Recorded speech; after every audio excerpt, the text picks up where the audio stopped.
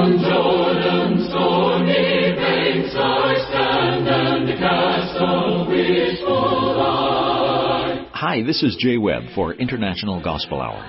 Since 1934, Churches of Christ have proclaimed God's Word through International Gospel Hour. Please stay tuned for another lesson on this program by Jeff Archie. Are you listening? For the promised land. A thank you to our Jay West, and greetings everyone on this day. Thank you for being with us today as we consider the things that be of God through a study of His Word, the Holy Bible. Within the Bible, the reading and research of the church is a most beautiful study. There are so many attributes about the church that one broadcast could not address all of them properly. Individual attributes of the church are worthy of a study in and of themselves. May we consider one of those attributes today. In Revelation chapter 1, we see Christ described as one of power and authority. Such a description is accurate in other texts, such as Ephesians 1:22 and 23, where we learn that God hath put all things under His feet, and gave Him to be the head over all things to the church, which is His body, the fullness of Him that filleth all in all.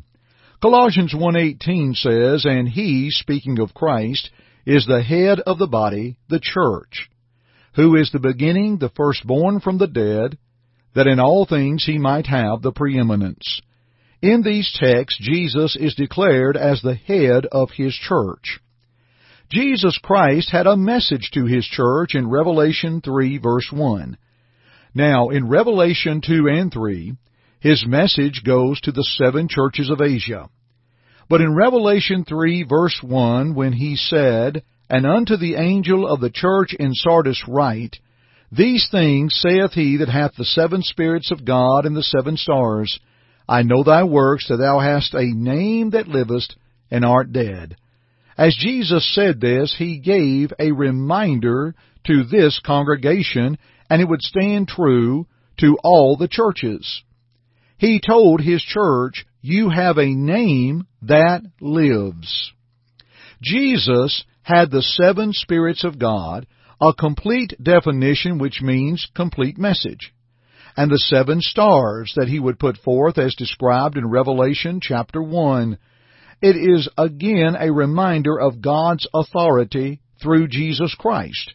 And Jesus told His church, this congregation in the city of Sardis, I know thy works, that thou hast a name that thou livest, and art dead. Again, church, He said, you have a name that lives. Let's think for a moment about names. Names are important, and names mean things. Whoever said names are not important must not have thought much of his own name. You know, my wife carries my last name. There is identity. She doesn't wear another man's name. She wears my name. I remember one time in a mall with a friend of mine, and we were with his mother. There were a few of us there, and we were walking in the mall, and my friend called out his mother's given name, her first name. And when he did, she turned around, and he asked her something, and it threw me, because why would a child call out his mother's name just like a friend? I realize that happens, but it's rare to me. And I asked him why he called her by name, and his explanation was acceptable. He said, Jeff, if I would have said Mom, 10 women would have turned around. But when I called her name, she knew I needed her, and she recognized my voice. I thought, this is a great illustration. Names mean things. You know, the Bible teaches that names are important. Do you recall in the Old Testament how God changed Abram's name, or rather Abram, shall I say, changed Abram's name to Abraham? He changed Sarai's name to Sarah, and changed Jacob's name to Israel. In previous lessons about the church we read of in the New Testament, we were reminded of some simple truths from the Bible that denominationalism cannot claim. For this discussion, let us consider another simple truth that denominationalism cannot claim: the uniqueness of the name of the church, how the church is identified by name. Before we begin, we always pause at this point in our broadcast to hear some good news and information from our Jay Webb. Jay? The International Gospel Hour has been heard over the airwaves since 1934.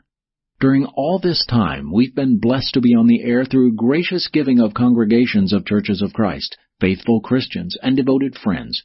That's why you will never hear us asking for money or for any type of donation from you, our listeners. Our offers of material and study aids are absolutely free. We plead for all to carry forth the words of Jesus to search the Scriptures, John 5:39, and we do so with the aim of the words of Peter in 2 Peter 3:18 to grow in the grace and knowledge of our Lord and Savior Jesus Christ. Thank you so much for listening. Let's continue our broadcast. And now, here's Jeff. Let's think about, as we begin, God-given names concerning the church. In Isaiah 62, verses 1 and 2, we see a prophecy from the Old Testament that says, "For Zion's sake will I not hold my peace, and for Jerusalem's sake I will not rest, until the righteousness thereof go forth as brightness, and the salvation thereof as a lamp that burneth. And the Gentiles shall see thy righteousness, and all kings thy glory, and thou shalt be called by a new name, which the mouth of the Lord shall name." Now let's notice three things from this prophecy in Isaiah 62, 1 and 2. First of all, we note that the righteousness would go forth from Jerusalem. And we note in Luke 24, verses 44 through 49, the Great Commission of our Lord Jesus Christ. And when we consider the Great Commission of Christ that is in all four Gospels, Matthew 28, 18 through 20, Mark 16, 15 through 20, and John 20, 21 through 23, we note Luke's description and Luke's teaching of the Great Commission of the words of Jesus in Luke 24, 44 through 49. Jesus said, "These are the words which I spake unto you, while I was yet with you, that all things must be fulfilled which were written in the law of Moses and in the prophets and in the Psalms concerning me."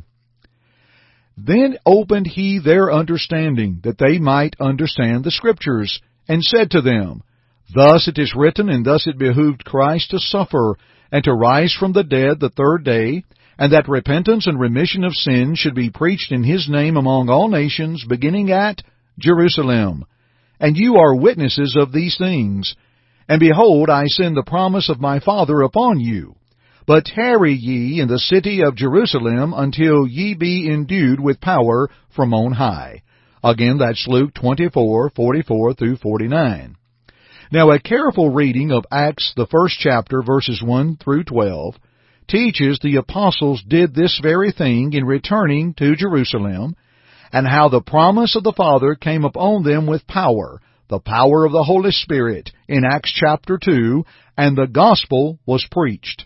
Now, dear friends, when we see the righteousness would go forth from Jerusalem, we go back to Isaiah 62, verse 1, "Until the righteousness thereof go forth as brightness, and the salvation thereof as a lamp that burneth."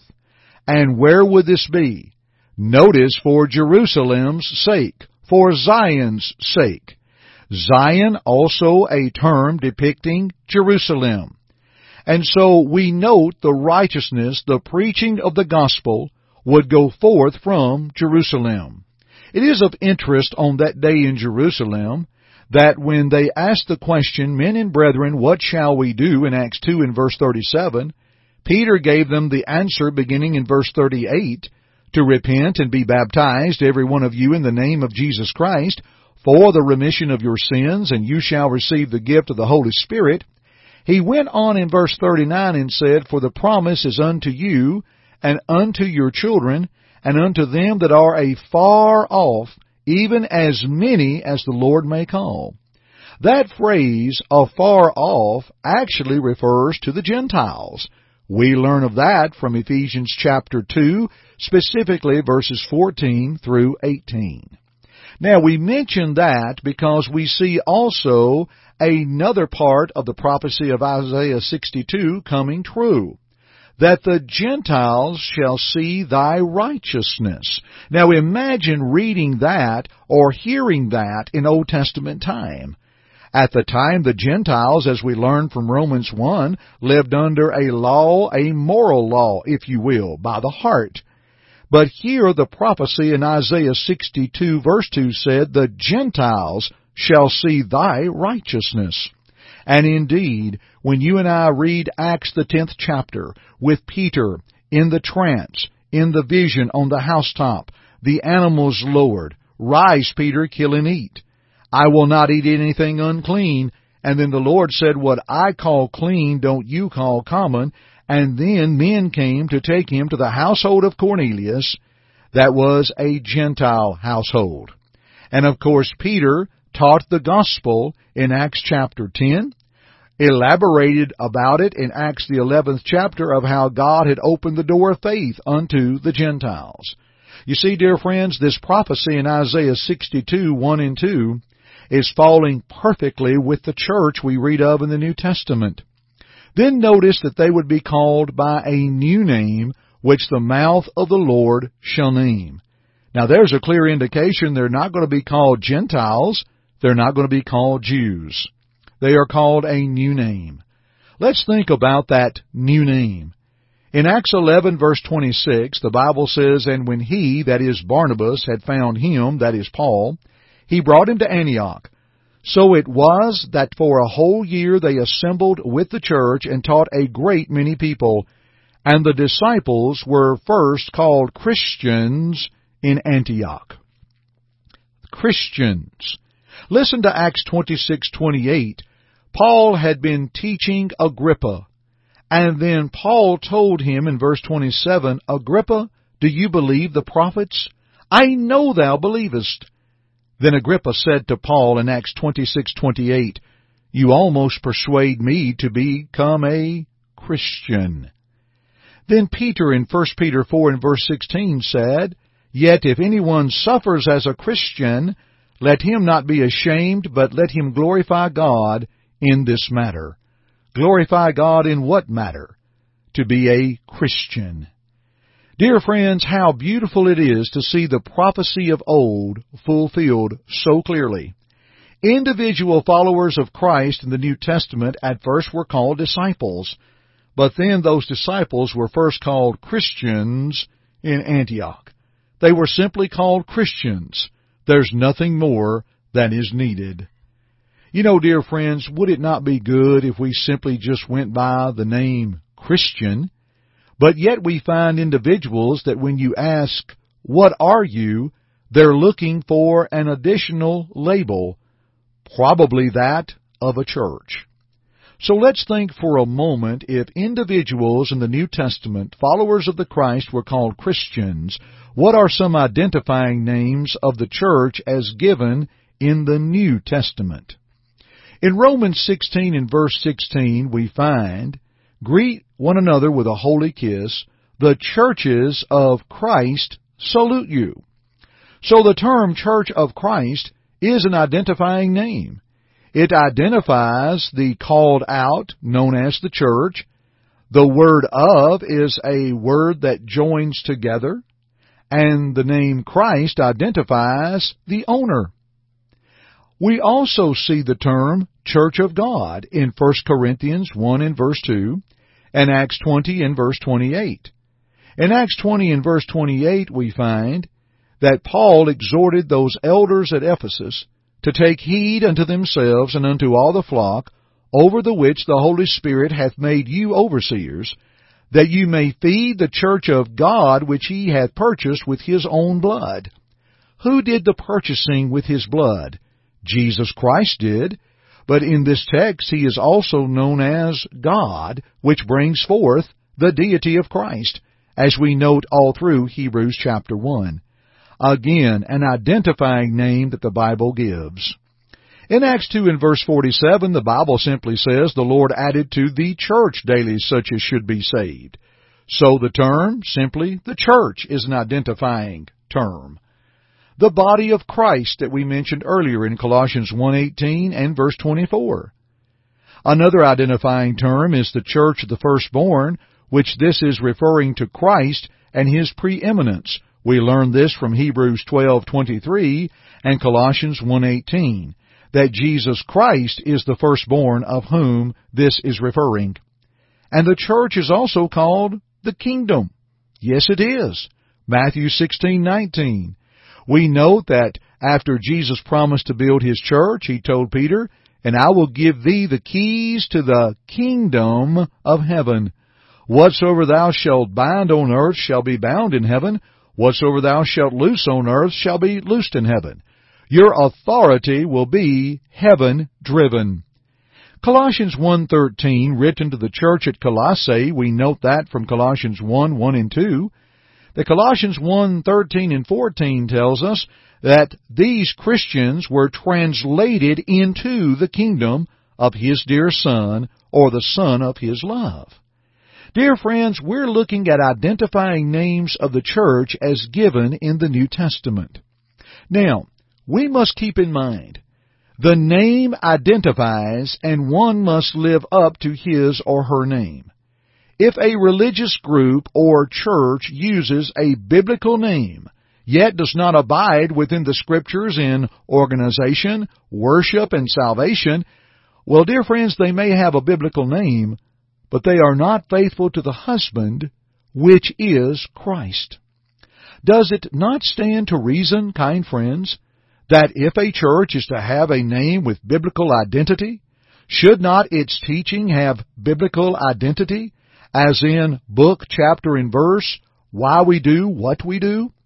Again, the church, as the bride of Christ, is to be faithful to the husband Christ.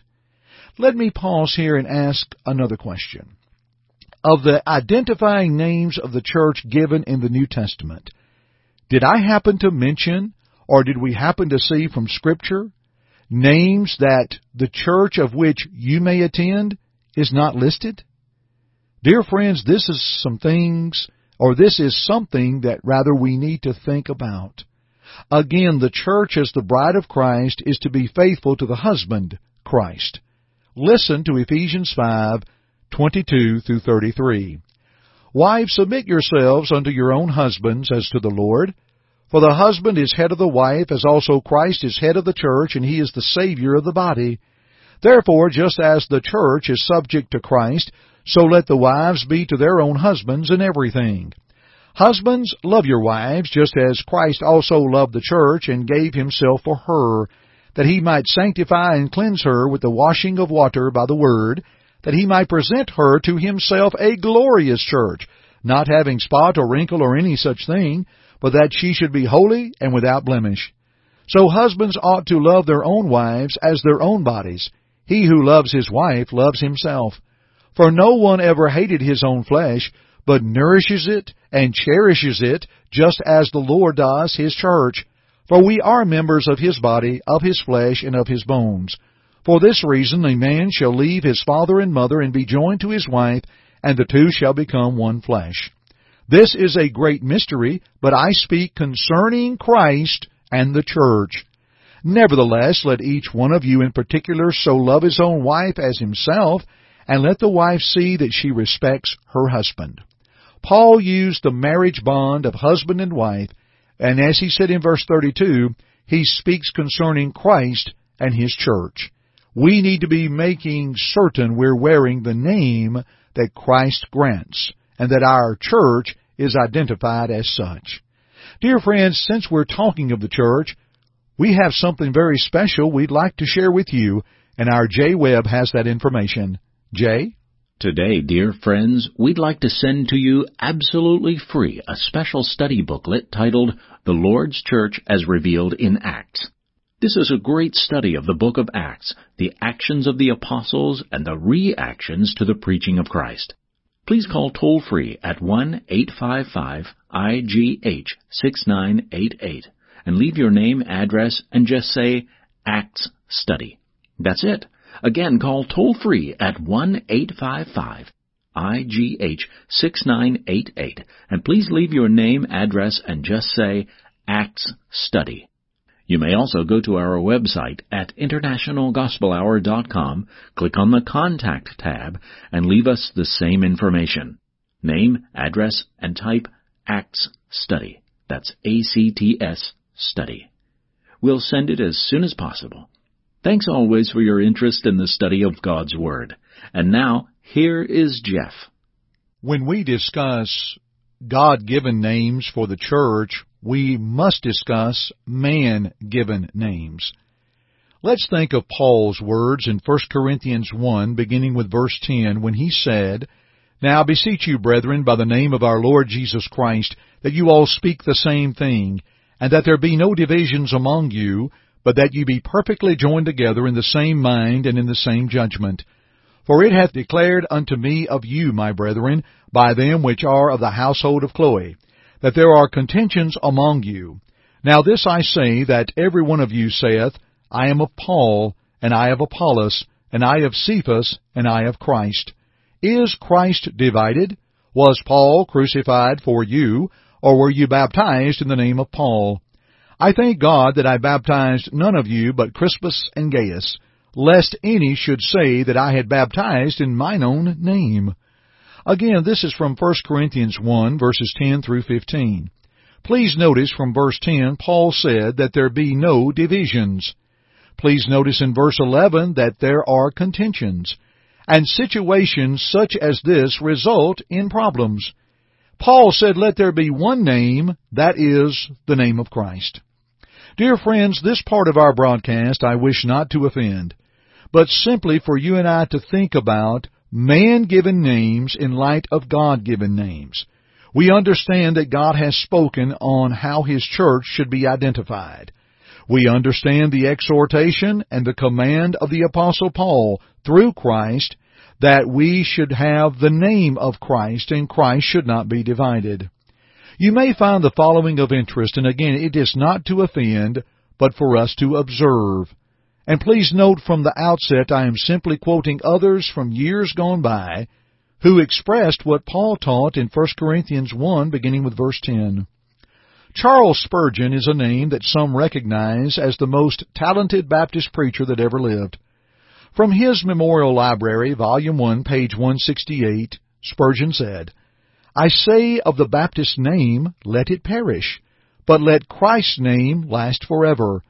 I hope the Baptist name will soon perish, but let Christ's name endure forever. In the book The Life of Luther, the author Stork on page 289 quoted Luther, who said, that is, Martin Luther, I pray you to leave my name alone and call not yourselves Lutherans, but Christians. Who is Luther? My doctrine is not mine. I have not been crucified for anyone. St. Paul would not let any call themselves after Paul, nor of Peter, but of Christ.